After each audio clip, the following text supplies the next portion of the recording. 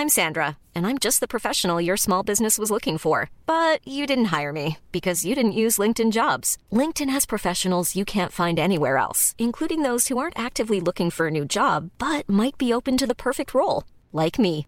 In a given month, over 70% of LinkedIn users don't visit other leading job sites. So if you're not looking on LinkedIn, you'll miss out on great candidates like Sandra. Start hiring professionals like a professional. Post your free job on linkedin.com/people today. Hey, it's Ryan Reynolds, and I'm here with Keith, co-star of my upcoming film, If, only in theaters May 17th. Do you want to tell people the big news? All right, I'll do it. Sign up now and you'll get unlimited for $15 a month and 6 months of Paramount Plus Essential Plan on us. MintMobile.com/switch. Upfront payment of $45 equivalent to $15 per month. Unlimited over 40 gigabytes per month. Face lower speeds. Videos at 480p. Active Mint customers by 531.24 get 6 months of Paramount Plus Essential Plan. Auto renews after 6 months. Offer ends May 31st, 2024. Separate Paramount Plus registration required. Terms and conditions apply if rated PG.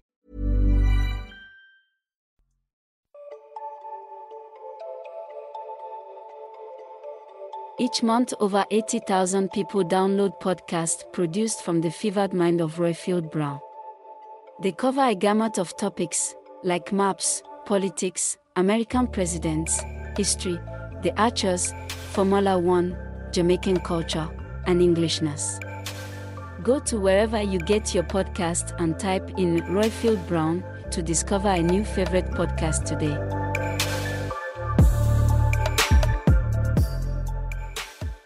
What does The Matrix, Rebel Without a Cause, and the classic weepy movie Titanic have in common? You might be surprised to hear what they have in common is that they are all gay.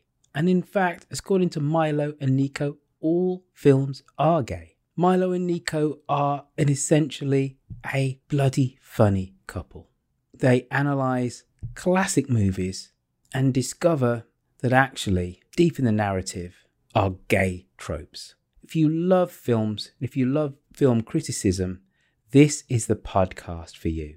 With their tongue firmly in their cheek, Milo and Nico convince you that every film is gay. Go download it from a podcatcher of your choice today. This podcast is a Roifield Brown production. Find others on iTunes. All right. Yeah, I know. Ladies and gentlemen, please remain standing for the singing of our national anthem.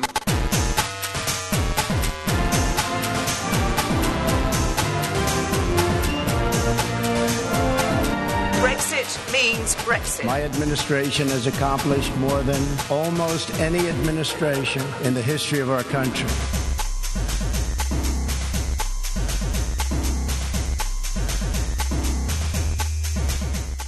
Hello and welcome, I'm Roifield Brown, who is back home in sunny California. Though looking out the window today, the sun has decided not to show its face. It's been a tumultuous week in British politics. We've had Liz Truss, a Prime Minister for just now some 45 days, who yesterday announced her resignation. She handed in a P45 to His Majesty the King. With us today we have Paul Dudridge and Steve O'Neill, who are going to help us make sense out of yet another Conservative Party race, but also what this means for British politics. But first, let's have a little bit of fun. Let's throw it over to the leader of the opposition, young Keon Wade. Stormzy, you've got 15 seconds, my guy, let's go. Gone. Corporation tax cut, gone. 20p tax cut, gone. 2-year energy freeze, gone. Tax-free shopping, gone. Economic credibility, gone. And who's best friend, the former Chancellor, he's gone.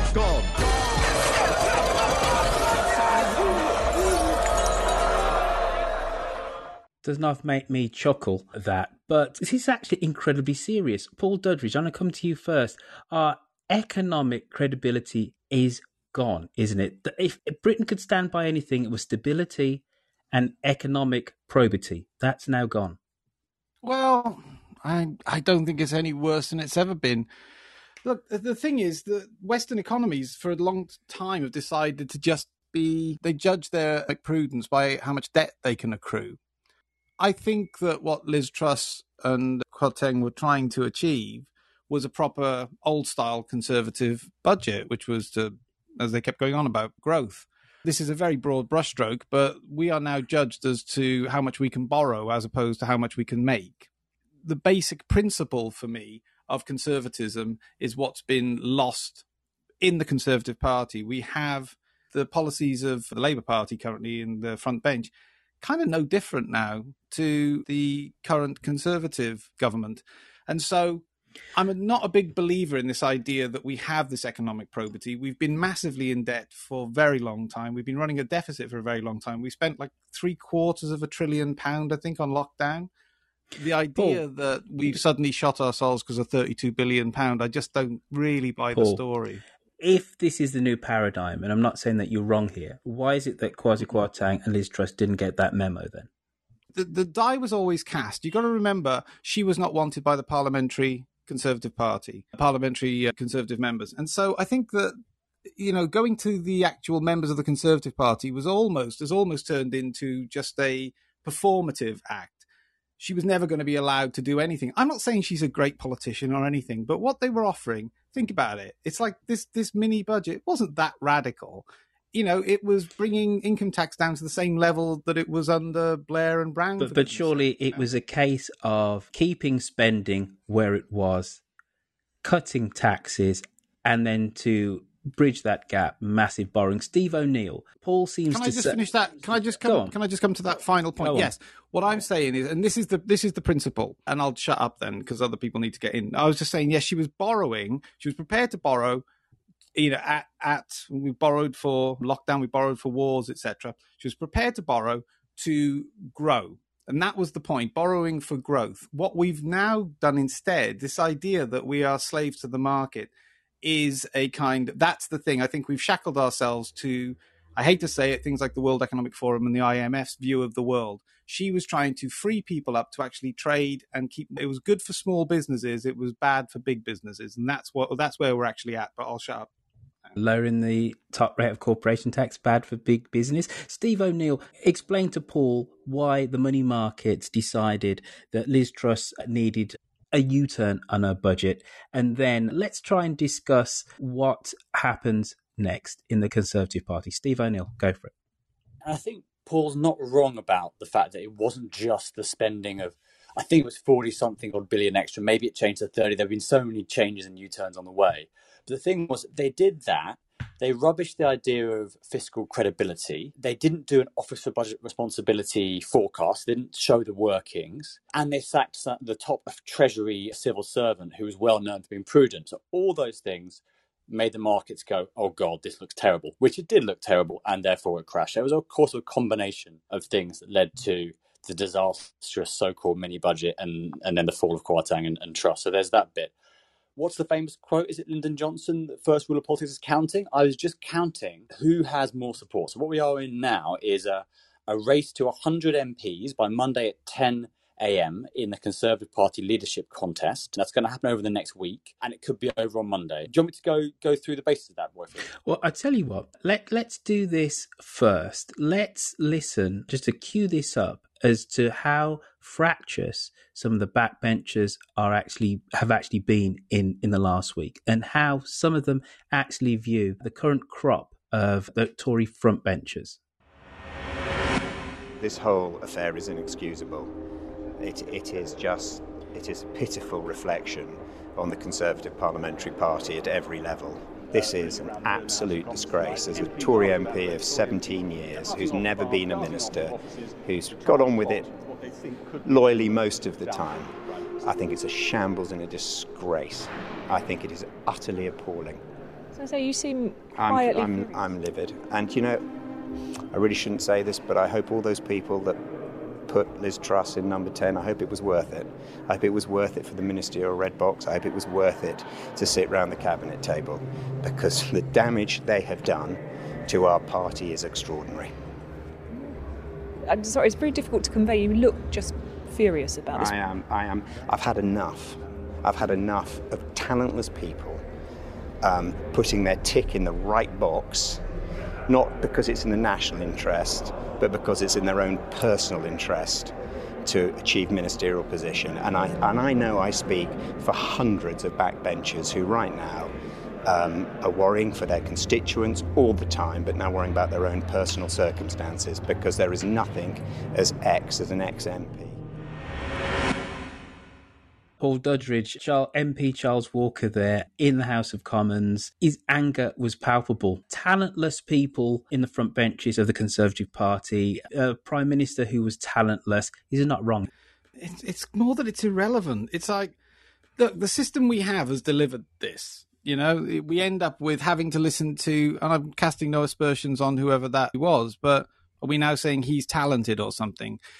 The game is basically rigged. The thing is, though, Paul, just very quickly, sure, is we've never had this level of open hostility within any party within government. It's one thing to have briefings. That's not strictly true. It might not have been quite as bad, but you have to remember, we might not remember, but early 80s, Margaret Thatcher had like 340 economists writing a piece for the Times or signing a letter. Yeah, but those were MPs. That's not an MP who's just walked out of a lobby. This MP was in the House of Commons. And for him to be as honest as that, it's not a private briefing. It's not. Well, you say it's not. Well, the point is, because it's, with respect, it's because it's so negative and outre, it sounds honest. I'm not saying he's dishonest. What I'm saying is there is a battle for the soul of the so-called Conservative Party. And so I would forgive Truss and Kwarteng because I believe that the reason, this is purely speculative on my part, the reason that they tried getting this little football over the line with no one seeing it and unannounced is because it would have been smothered at birth by the so-called blob. And that's what you're up against. Now, the thing is, what that guy was saying does not align with the party members. It doesn't align with the people that voted Brexit. It doesn't align with the 80 majority. It aligns with parliamentarians, if you like. And what we need, for me, the one way to clear this out is to get, if hopefully Boris comes in, we get a quick general election. We'll probably be in opposition, but we can rout out, in the same way that MAGA's had to take over the Republican Party, we need hopefully Farage coming back to the Conservative Party and bringing his rump to make it a truly Conservative Party, because we don't have one. We have a centre-right, which is very sort of Lib Dem. That's the problem. I don't think anything as tragic as they're trying to make out has actually happened. It's a principle. And the principle is that we stay in lockstep alignment with World Economic Forum and ultimately the EU is really what the game is. And I think Kwarteng and Truss were trying to get this out under the radar of those kind of, how can I say, Praetorian Guard that watch for this kind of stuff. So that's my take on it. It's just like, I don't believe that guy is everything's a particular fine. great... Everything's fine. So Steve O'Neill. I don't think everything's bad, put it that way. Surely, Steve, one of the ways in which we can determine that something is fundamentally broken in British politics is the amount of prime ministers we've had in the last 6 years. We've had Cameron, we've had May, we've had Johnson, we've had Truss, and now we're about to have potentially a new one. We could go back to Johnson, but before we talk about that and what that means about this boomerang effect, if Johnson could come back after 3 months, surely something is broken at the heart of the British political system if we can have 5 prime ministers in 6 years. I think it is a problem, but this is a Conservative thing, really, you've got to say, because it has been the Conservative Party, and to be fair, dealing with Brexit that's led to all this. But of course, that's what got rid of Theresa May and David Cameron. And what's followed has just been, I suppose, shambles. First shambles of Boris Johnson and Partygate, and then shambles of the Liz Truss. So it's a few factors coming together, but you've got to say it's the difficulty and the turmoil of the Conservative Party politics more than anything else. I think more than anything institutional in the British system. Steve, is that really fair? Because the British people have had at least 2 says. There's the election in 2019, election in 2017, and the turmoil was already there. And they voted in a party which was still fighting amongst itself to rediscover or to redefine its political soul. Can I jump in for a second? I'm reluctant to blame that. Yeah, go on, Paul.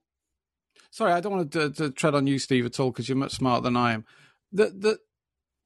Exactly right, Royfield. The British public have elected and had referendums and elections, and with respect, those desires have not been implemented by Parliament. People forget, up until the 2019 election, the people were members of the Tory party as well, were trying to stop Brexit and trying to get a second referendum, etc., etc. So I'm saying I think you're right, Roifield. I think this is a problem for the Conservative Party alone. The Conservative Party's basic instinct should be to represent the people, and that's where we have this disconnect. And that's what that air bubble has to be passed through the system. That's the issue, I think, is that there is no representation of conservative or right-wing politics now in Parliament. Even after 2 or 3 attempts, the parliamentarians and the blob will not listen to the public. I'll shut up. I don't know completely and utterly relitigate the ins and the outs of Brexit again, but we have left the European Union. We do have somewhat of a standoff with Northern Ireland, and even the most fervent Remainers in Parliament are not talking about Brexit. But I do believe, and I think with the evidence of my own eyes and everybody else's eyes, that this instability in the Conservative Party is all down to that Brexit decision. But let us try and put the argument as to whether Brexit has happened, true Brexit, hard Brexit. So let's put all that behind us. We're in a situation whereby, yet again, the Conservative Party is trying to find a new leader. And this was Liz Truss's resignation statement yesterday. I came into office at a time of great economic and international instability. Families and businesses were worried about how to pay their bills. Putin's illegal war in Ukraine threatens the security of our whole continent, and our country has been held back for too long by low economic growth. I was elected by the Conservative Party with a mandate to change this. We delivered on energy bills and on cutting national insurance. And we set out a vision for a low-tax, high-growth economy that would take advantage of the freedoms of Brexit.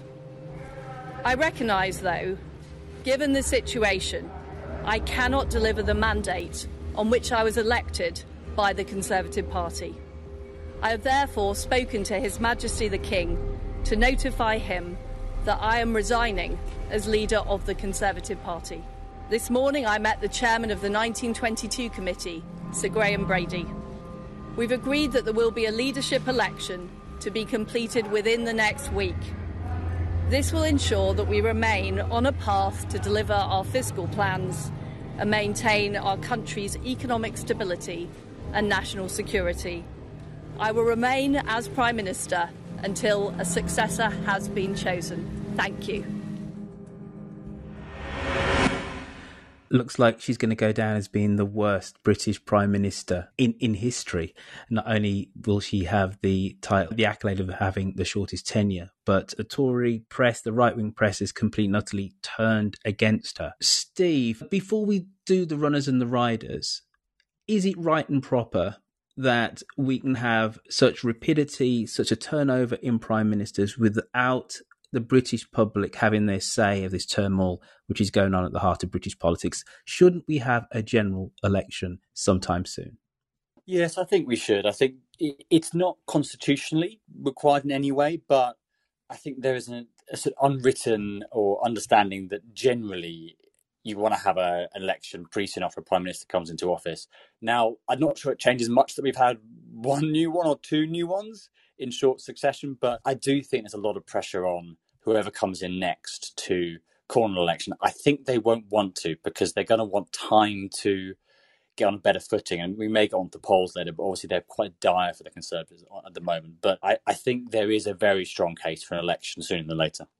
Okay, let's start with the runners and riders. I must admit, Paul, that I didn't believe that corpse of Boris Johnson would be reanimated so soon, the political corpse. But it looks like he could well get, if not 100 MPs nominating him, near as damn it. Doesn't this show us how bankrupt and how broken the top bench of Tory MPs are? That somebody who's mired in scandal, mired in sleaze, he has no ethics, and has just been thrown out because of numerous scandal after scandal, has got a very good chance as being Prime Minister again 3 months later. I mean, you could be right. I think it's all of us falling. It's like we're watching some crappy kids' magic show and falling for the distraction. You know, Rishi Sunak was fined as well by the same people that, the same process that fined former Prime Minister. we get bogged down in this idea that it's all mired in scandal. Not really. Compared to what? I mean, we just had a Labour guy this morning had to drop out. We don't see that sort of reported in the same way that final sex scandal, the groper in the Conservative Party. There is a narrative going on, which I understand. And I'm not even a Boris supporter particularly. Everything is too left-wing for me. I want Farage, frankly. But I'm just saying, it's just like, God, we get caught up in the panto of the whole thing. And what we're missing is WEF and IMF and EU alignment. That's really the game.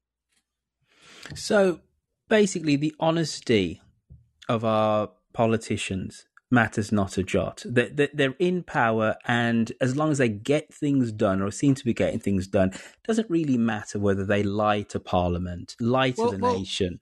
Well, look, yeah, because look at where the conversation started off today. We really are. You can't have it both ways. Is it the probity and the personal behaviour of the Prime Minister, or is it the markets that decide? That's the fact of the matter. It's like all of that is for the birds if the markets don't like you, the so-called markets. And that's my problem with this. It's like we will find a letter A to stamp on anybody to have them omitted from the public discourse. But the fact of the matter is it is up to the markets who is going to be your Prime Minister. And that's what we've just seen. It's nothing to do with personal I thought it was all down to the Tory press. But anyway, I got that wrong. I thought this was all down to a coronation between the Daily Express and maybe the Daily Mail. Well, no, this is my point. That's the cake decoration. That's not the actual cake. If the minute that the budget was released, it was the markets that then dictated the terms. Now, that's nothing to do with the personal behaviour of people like the Prime Minister or the Chancellor of the Exchequer. I'm just saying, when the die is cast, the die is cast. The fact is we are at the behest of the markets, not at the behest of the electorate. And that's the only kind of way I come in at this. I would love to see pure democracy, but we don't have that. So we have to go through all this kind of rearranging deck chairs and pretend that there's some sort of logic to it. No, it's just like it didn't suit the markets, and therefore heads had to roll. Okay. Illegal prolongation of Parliament, flat redisbursement, Owen Paterson lobbying scandal, Partygate, just stuff. Picture misconduct. All this illegal wars in Iraq. And Tony Blair has had a massive stain on his reputation ever since. All right, Steve O'Neill, and then we're going to come to you, Damola. Steve O'Neill, take us through the runners and the riders. Who are the people who are throwing their hat into the ring, or who we suspect are going to throw their hat in the ring to be the next leader of Great Britain? And let's go through that. Yeah, I'm doing my counting on the BBC and Spectator websites and checking. So I believe the only person with her hat actually in the ring is Penny Mordaunt, who is a former Defence Secretary, a former International Development Secretary when we used to have such a thing. Her father famously was in the army, that kind of background. She's only got 22, I think, supporters declared so far. She's quite far behind. Favourite, once again, is Sunak with 88. He's pretty close to that. He needs 100 to get through the first round. They all need 100. Sunak's already got 88, and he's the favourite. And the bookies that I've seen are putting him as favourite. Yet to declare, but everyone expects him to. And then, of course, we've talked about Boris. The rumour mill is already going that he's preparing for another run. And even though he hasn't declared, 50-odd MPs are already saying, they want Boris back. So it looks like it's one of those three. A lot of one or two other big beasts like current Defence Secretary Ben Wallace and current Chancellor Jeremy Hunt rule themselves out. So it's looking like those three, but you do never know with these things. Talking of Ben Wallace, this is him talking about the reason why he's not going to stand. You really have to want it as a Prime Minister to do that job. You have to really, really think it's the job for you. For me, I feel that I can add the best value in keeping people safe at Defence by being the Defence Secretary. It's the job that I have been doing, and it's the job I intend to stay doing. So I'm not going to be standing for Prime Minister this time, and the same reasons really apply as last time. At the moment, I would lean towards Boris Johnson. I think he will still have some questions to answer around, obviously, that investigation. But I know when I was Secretary of State for Defence, he invested in defence, he supported me, he supported the actions this country has taken to keep us safe. At the moment, I'm leaning towards that. In 2019, he won a general election with a huge majority. He was legitimately sent into Parliament as the Prime Minister based on the vote of the whole electorate, not just on Tory members, not just on members of Parliament. That he got a mandate, and I think that's an important thing for all of us to bear in mind. I'll be keen to see what Rishi Sunak also says on defence and security and investment. And I think it's just important to reiterate to your viewers, there can't be economic security without national security. And therefore, those candidates need to answer that question as much as what they're going to do in the here and now about the economy. Paul Dudridge, the Conservative Party's just run out of steam, hasn't it? And it's potentially is going to bring back the one person it sees as having some connection to the great British public. This is an act of utter political desperation. I don't know about desperation. I think, yes, I do think the Conservative Party is over. I mean, you can always still use the name. It needs to be taken over, like MAGA with the Republicans. I know I said that earlier. It is pretty much over because it doesn't actually look at the fight they're having. It genuinely doesn't represent conservative values. It's since Cameron's time, really. It's turned into a kind of retirement home for Lib Dems, and so the wait a minute, Steve. As a card-carrying member of the Liberal Democratic Party, do you think you're going to retire to the Conservative Party anytime soon? Not at all. In fact, I'm no longer a Lib Dem member, and I'm actually leaning a bit further left these days, so I'm going the other way. Good heavens.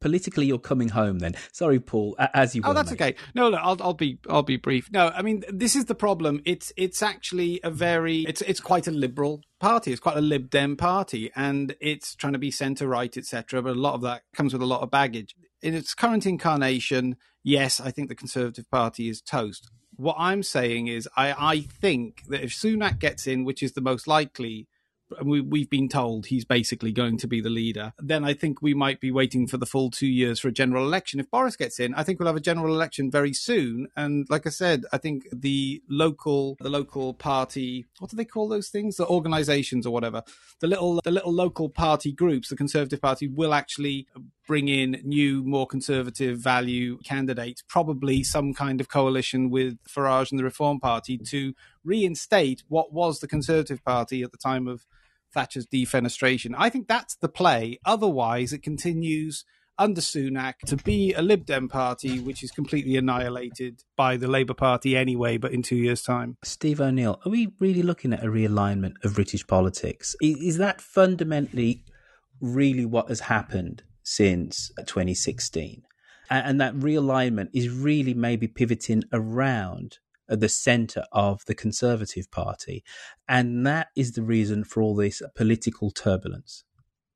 Yeah, I think the short answer to that is yes, we have seen a realignment since 2016. It's why the Conservatives won big in 2019. But the coalitions that were really solid before, used to have very solid votes for Labour and Conservatives, they're all over the place now. And I think that's what the polls show. The idea that Labour have got over 50%, and I think on some polls the Tories less than 20%. I think people don't have a home anymore quite as firmly as they did. And so you have this realignment, but it can kind of flip back as it's done. And I think we can see a lot of movement in the polls. Just on coalitions and political parties, because they're all coalitions. There's One Nation Tories, there's more Thatcherite Tories, there's Tories who are probably happier with public spending but are more socially conservative. My question back, if I can... Ready to pop the question? The jewelers at BlueNile.com have got sparkle down to a science with beautiful lab-grown diamonds worthy of your most brilliant moments. Their lab-grown diamonds are independently graded and guaranteed identical to natural diamonds, and they're ready to ship to your door. Go to BlueNile.com and use promo code LISTEN to get $50 off your purchase of $500 or more. That's code LISTEN at BlueNile.com for $50 off. BlueNile.com, code LISTEN. Many of us have those stubborn pounds that seem impossible to lose, no matter how good we eat or how hard we work out. My solution is PlushCare. PlushCare is a leading telehealth provider with doctors who are there for you day and night to partner with you in your weight loss journey. They can prescribe FDA-approved weight loss medications like Wegovy and Zepbound for those who qualify.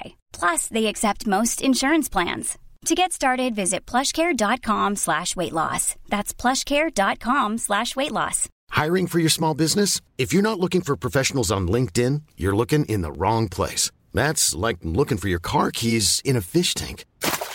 LinkedIn helps you hire professionals you can't find anywhere else, even those who aren't actively searching for a new job but might be open to the perfect role. In a given month, over 70% of LinkedIn users don't even visit other leading job sites. So start looking in the right place. With LinkedIn, you can hire professionals like a professional. Post your free job on linkedin.com/people today.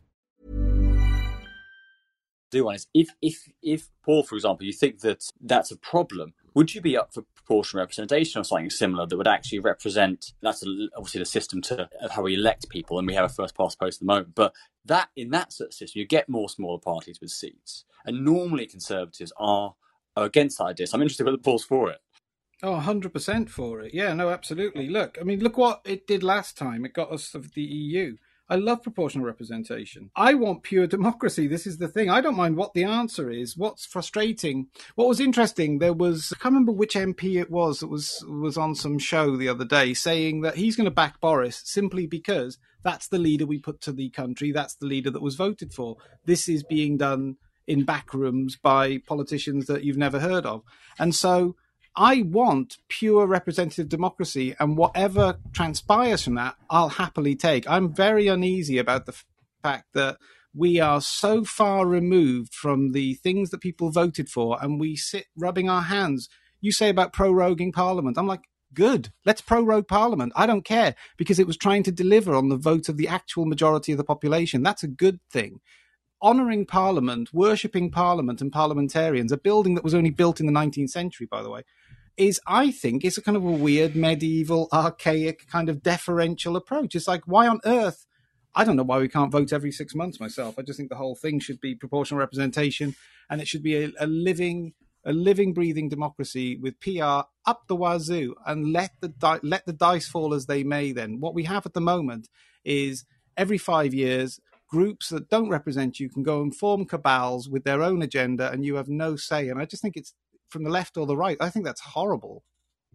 So fundamentally, really what you're talking about is Switzerland on steroids, where just about anything of any weight politically is voted on, and there's some kind of referenda. And whilst, yes, Parliament, as you understand it now, the Palace of Westminster, the current one was built, in the 1830s, late 1820s, one or the other. It's not the building, it's the institution, which has been with us since Edward I, since the 13th century, surely, Paul. Steve O'Neill, obviously the Lib Dems has been the party all about proportional representation historically. And there is some pressure within elements of the Labour Party for Keir Starmer to adopt that in a future policy of the Labour Party. It's going to become way too soon, maybe, for the next general election is going to happen in 2 years' time. Why should the Labour Party maybe go in for proportional representation? And if they should, what system should they bring in? It's a tricky one because, of course, anytime you get into power under a first-past-the-post system, you think, well, that system might not be so bad. And I think the clamour for PR came when Labour was, facing another 80-seat Conservative majority.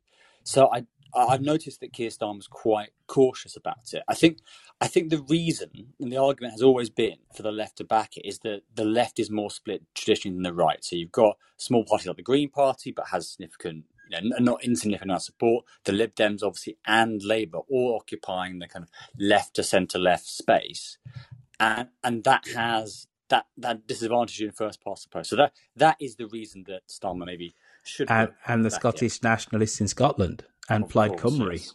Of course, yes.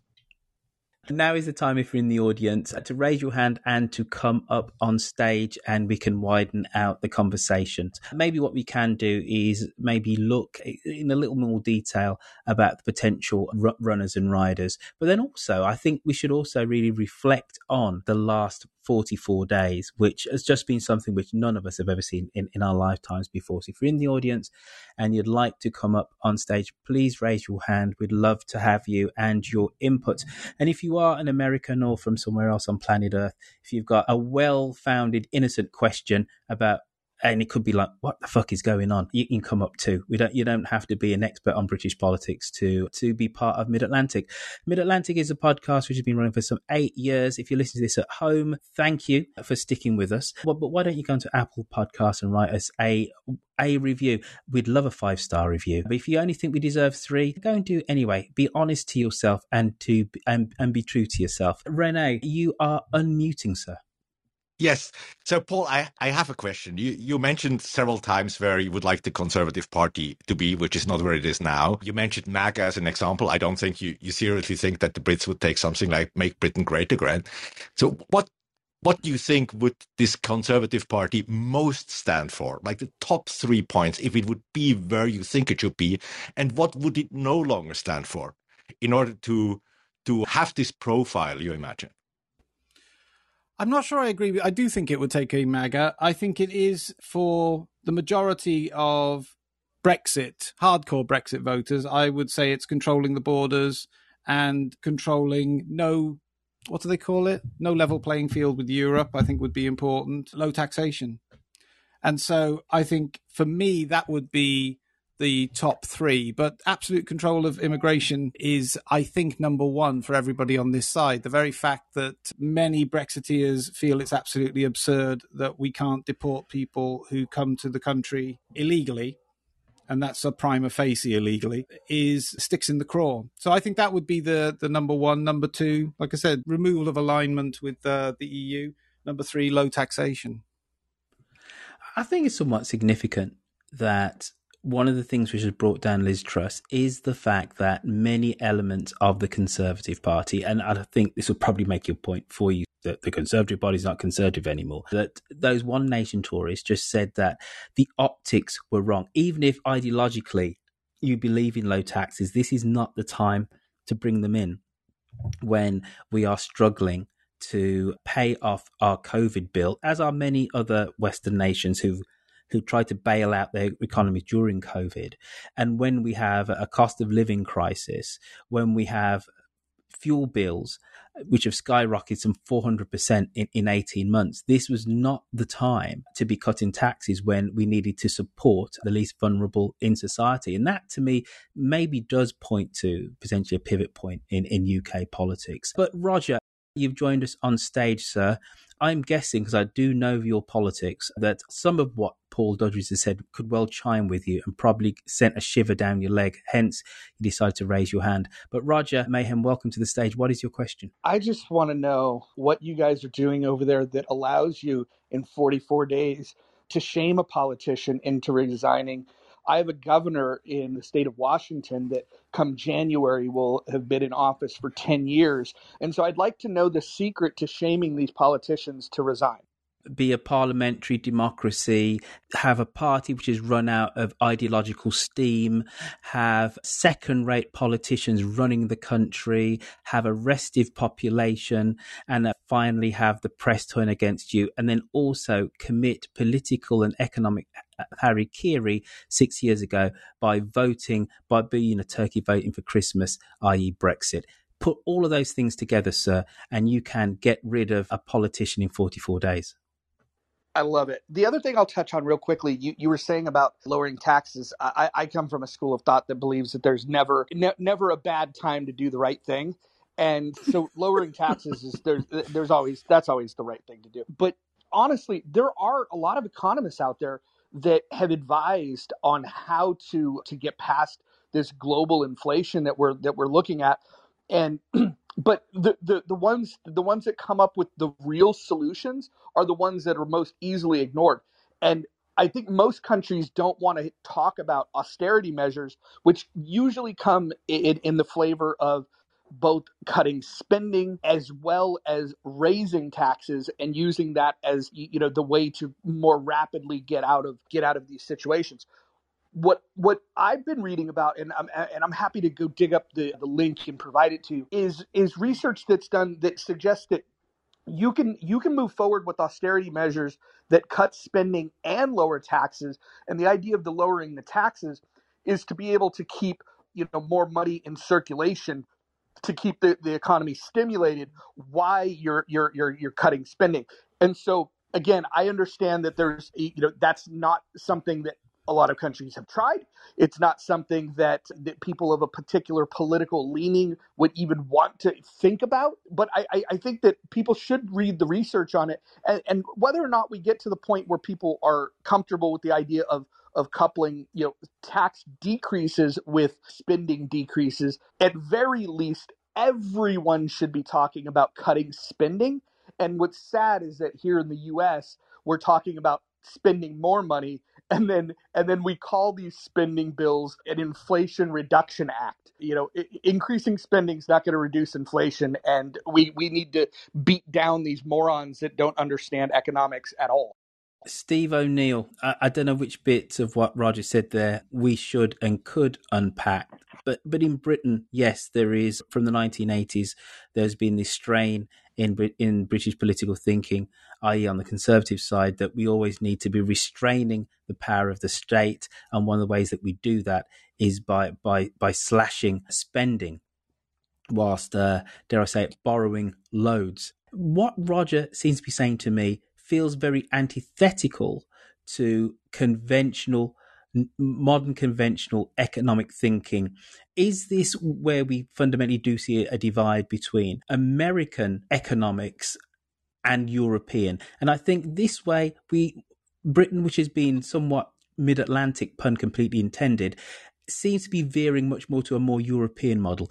Is that me being a lefty coming out with wishful thinking, or can you discern that shift in our kind of our importance around tax as well? Well, it's quite a lot there. I think, Europeans have always, I think, backed spending on public services maybe a bit more than Americans have. On one of Roger's points, I think, was about the difference between your outgoings and your incomings. And I believe, without being an economist, that the Americans can get away with that more, being the kind of biggest economy in the world and the reserve currency. Brits have gotten away with lots of, or relatively high amounts of borrowing until quite recently it all came back to haunt us. The one thing I'd say about cutting public spending is, of course, that as an ex-Lib Dem staff during the coalition period, I know we tried it and they cut public services back quite a lot. So the idea that in Britain, for example, we could cut spending now, we've already got really damaged services, really big challenges. I don't see that we could do that. Corey Stark, you've joined us on stage. Let's say that we can continue to cut public spending. What's going to be next in the chopping block? Do we just wholesale chop to the NHS, the National Health Service, or do we cut back on defence? There you go. You're the Chancellor, and you have to rein back public spending. What are you chopping, Corey? Oh, great. Well, that's a really easy question. Thanks. Oof. None of the above. So I come to it with bias, almost Royal Marines reservist. And I believe wholeheartedly in the things that the likes of Tobias Ellwood, Tom Tugendhat, and to a lesser degree, Ben Wallace, things that they say about the military and the need to keep spending at an appropriate level. Which is what, 3%? Ben Wallace has basically said it should be at 3%. Liz Truss has pledged to keep it at 3%. So, okay, so we're not going to come back on defence. We're going to keep building aircraft carriers. We're going to keep on giving our Ukrainian friends arms, maintain our bases throughout the world. The British Army is going to be pumped, primed and ready for any international emergency. So we're not cutting back on defence. What are we cutting back on, Corey? Yeah, I mean, to be honest, we don't spend enough on defence. I mean, it's interesting you mentioned aircraft carriers. Two new aircraft carriers that don't even have, never mind, a full complement of fighter jets. Both of them don't even have half of what they're supposed to have. So we're behind, I think, on defence spending. So 3% a minimum. If times were better, I think it probably should push up to even 4%. I was reading a piece in, I think it was the FT yesterday, and the point that was being made was that essentially, unlike the 80s, we don't have state institutions to sell anymore because they've all been sold off. We don't have the oil and gas revenues that they had in the 80s anymore either. So it's for me, if it was me, and I guess that is the question you're asking me, it's an unpopular one. I think for me, I would be looking at curbing back spending when it comes to the speed at which we get to net zero. And I know that is obviously a very unpopular opinion. And that's because I'm some wacky... So you're going to burn, rape and pillage the planet because so our children have nothing to inherit? Well, if it's the choice between having hospitals where our children can be born in safely and schools where they can be educated properly, and pushing back the net zero target by 10 years. Yeah. Goodness. There is. It's just because what else is there? What else is there? Thank you for that, Corey. Paul, I think for me, Corey makes a really good point.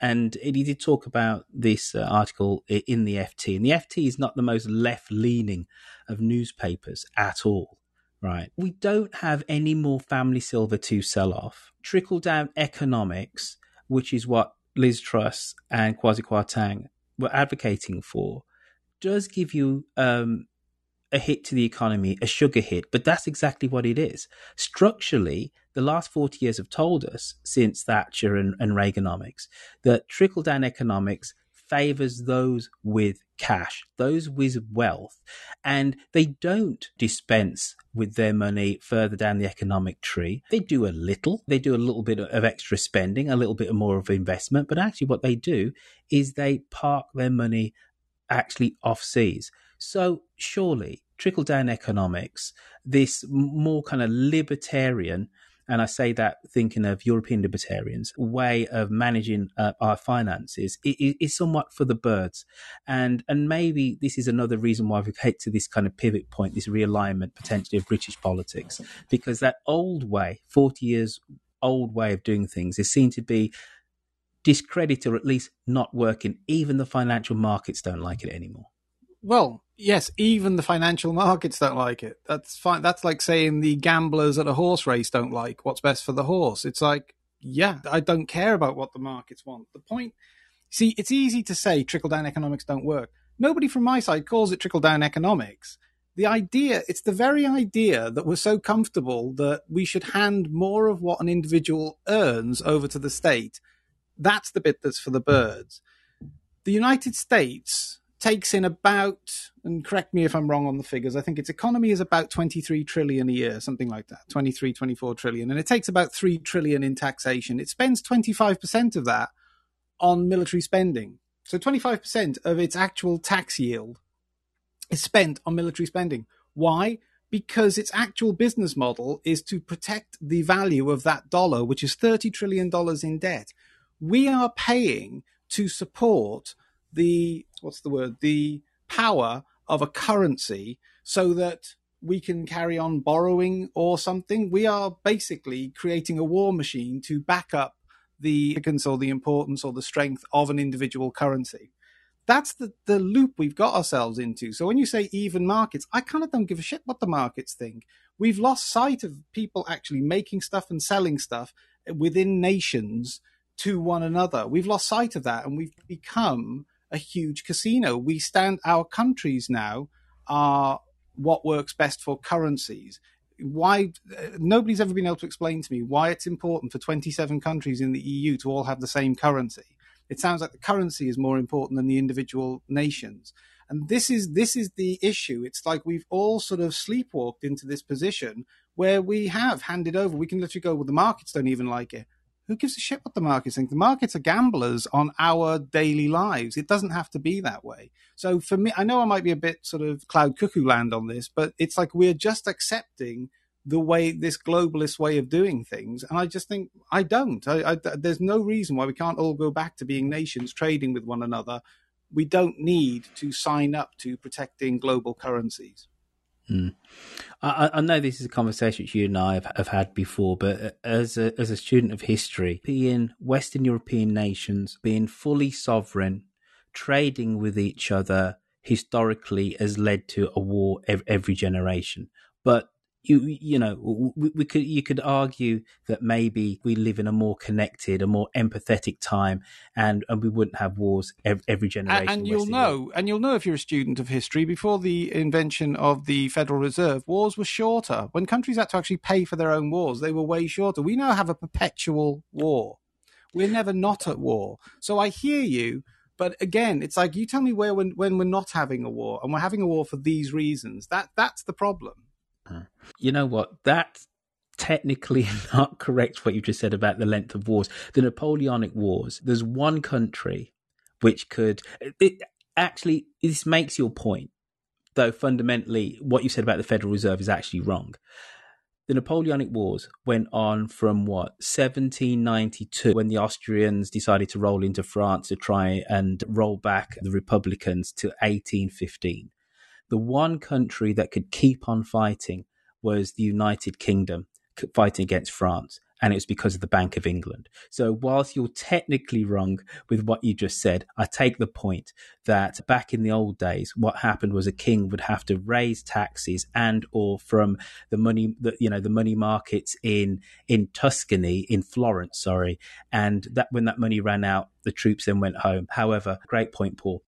This is a last shout for anybody who wants to come up on stage. This is a recording of the podcast Mid-Atlantic. If you're in the audience and you're thinking, what is this Mid-Atlantic? Go to a podcatcher of your choice and go and download some of the latest episodes. We did a show yesterday about the immediate impact of Liz Truss resigning. We did a show the day before where we spoke about online safety and how online is distorting society and legislation for social media. I find that was utterly a fascinating show. So go to a podcast of your choice, type in Mid-Atlantic, and you can enjoy the podcast there. And if you are listening to this at home, download the Clubhouse app and you can be part of a live recording of the podcast. Roger Mayhem, I think you're going to be the last person to speak unless somebody comes up and raises their hand, but you did unmute, Roger.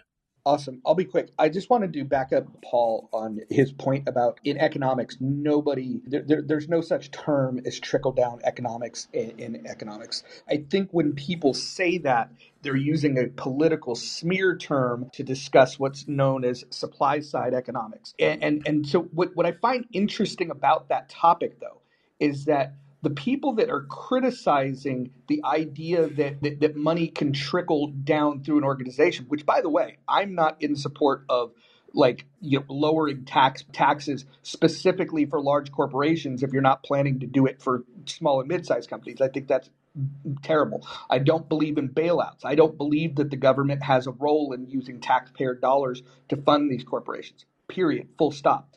But what's the interesting thing is that the same people that will use this smear and say, oh, well, we know that trickle-down economics doesn't work, are the same people that will advocate for pillaging people's tax dollars, sending it to a central government with this insane description about how that money is going to trickle down into services that are somehow going to benefit us better than keeping the money local. So, and then the final thing I'll say is a correction to what Paul was saying about the money spent on military. Actually, 65% of the U.S. budget is spent on mandatory spending, which is covering things like Medicare, Social Security, and a few other things. That's 65%. That means the other 35% goes into all other spending. So the idea that 40% goes to military spending is just mathematically impossible. I do take that we spend a lot of money on military. I didn't say 40%. There's the ability to cut it, but it's actually not as big. I didn't say 40%. I didn't say 40%. I said 25. Yeah, I don't even believe it's 25. I'll go pull the numbers, but the big spenders are the Medicare and Social Security, which by the way is going to go broke. So we got to fix that. All right, this has been a great conversation. Damilare, you utterly have the last word, and then we're going to, just for shits and giggles, we're going to play Keir Starmer rapping on the mic in the House of Commons one last time. Damilare. Yeah, no, it was really a question for the panel. However, if, we don't have the time for that, then go on. Quickly ask it. It's all right. Yeah, go for it. I just wanted to focus on, the last word being about the Conservative Party and, what do you think the main things that they need to change in order for their leadership to be trusted again by the British public? Good heavens, what a wonderful question. You took the words right out of my mouth, or more to the point, you should be hosting this show. Fantastic question. Paul Dudridge, what does the Conservative Party have to do to be trusted again by the British people? Oh my God, it's not going to make any difference. Whoever's acceptable and bright and shiny and unhindered by the markets will be allowed to carry on being Prime Minister. Yeah, Roger's right. My figures are completely off. It's 10 to 13%, so I'm an idiot. But the idea that public approval has anything to do with the presence of a Prime Minister, that's the bit for the birds. The country's run by the civil service. Steve O'Neill, you have the honour of answering this question last. Then we're going to wrap the show up.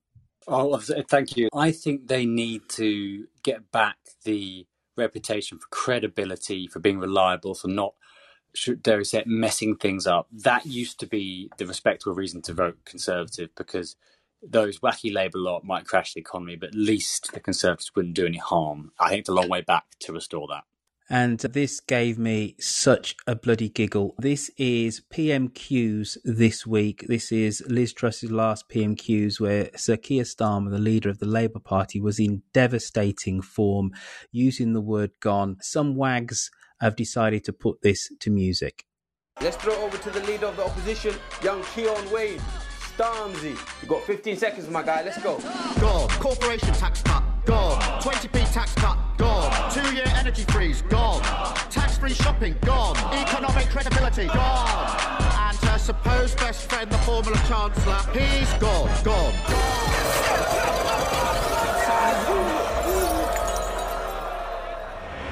Paul Dudridge, thank you for joining us on stage.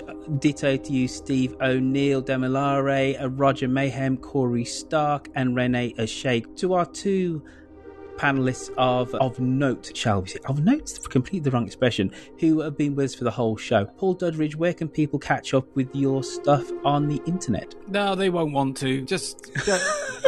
even I don't follow me, so don't worry about it. Just Paul Dudridge at Twitter if anybody's even vaguely interested, but thank you. Ditto. Same question to you, Steve O'Neill. Well, if I may, I'll plug my podcast, No Man's Land, at Pod No Man's Land on Twitter, which, of course, Royfield, you are one of our very distinguished guests. I think I was probably the best guest that you ever had on. Absolutely the best guest. Our only 3-time guest, actually. Oh.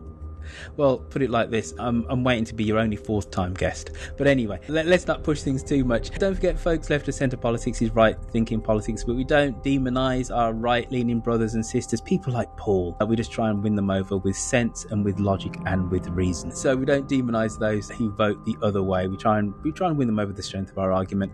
This is me, Royfield Brown, giving you, I think, the 4th Mid-Atlantic in 7 days, which has got to be some level of a record. But keep following us, and thank you for everybody who's been writing us and been doing those reviews for us on Apple iTunes. We did give you a shout out on the last show, and we will continue to do that. So we'll probably do it once every 2 weeks. We get a few reviews, and then we'll give you a shout out at the back end of the show. So keep that up, and you will hear your name on the podcast. And that's been it. Another week, another set of podcasts. By this time next Friday, the United Kingdom of Great Britain and Northern Ireland would have a new Prime Minister. Let's hope it's not Boris Johnson. Take care, everyone. Look after yourselves. Bye-bye.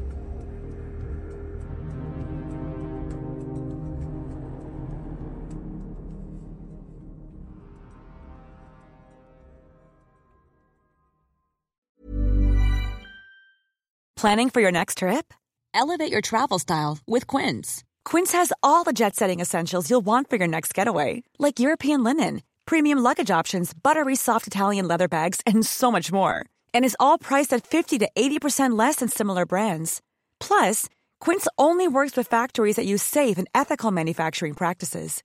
Pack your bags with high-quality essentials you'll be wearing for vacations to come with Quince. Go to quince.com/pack for free shipping and 365-day returns. The secret to visibly firmer, summer-ready skin is here. Osea's #1 best-selling Undaria Algae Body Oil. Clinically proven to instantly improve skin elasticity and transform dull, dry skin to silky, soft, and unbelievably glowing. Rich yet never greasy, Undaria Algae Body Oil is formulated with sustainably sourced seaweed to help replenish the skin's moisture barrier, and 7 nourishing active botanical oils for results you can see and feel all over. The best part? Its signature scent. A blend of freshly squeezed grapefruit, cypress, and mango mandarin transports you to sun-kissed summer days. This all-natural scent is unforgettable. Everything Osea makes is clean, vegan, cruelty-free, and climate-neutral certified, so you never have to choose between your values and your best skin. Get healthy, glowing skin for summer with clean, vegan skincare from Osea. Get 10% off your first order site-wide with code GLOW at OseaMalibu.com. That's OSEAMalibu.com, code GLOW.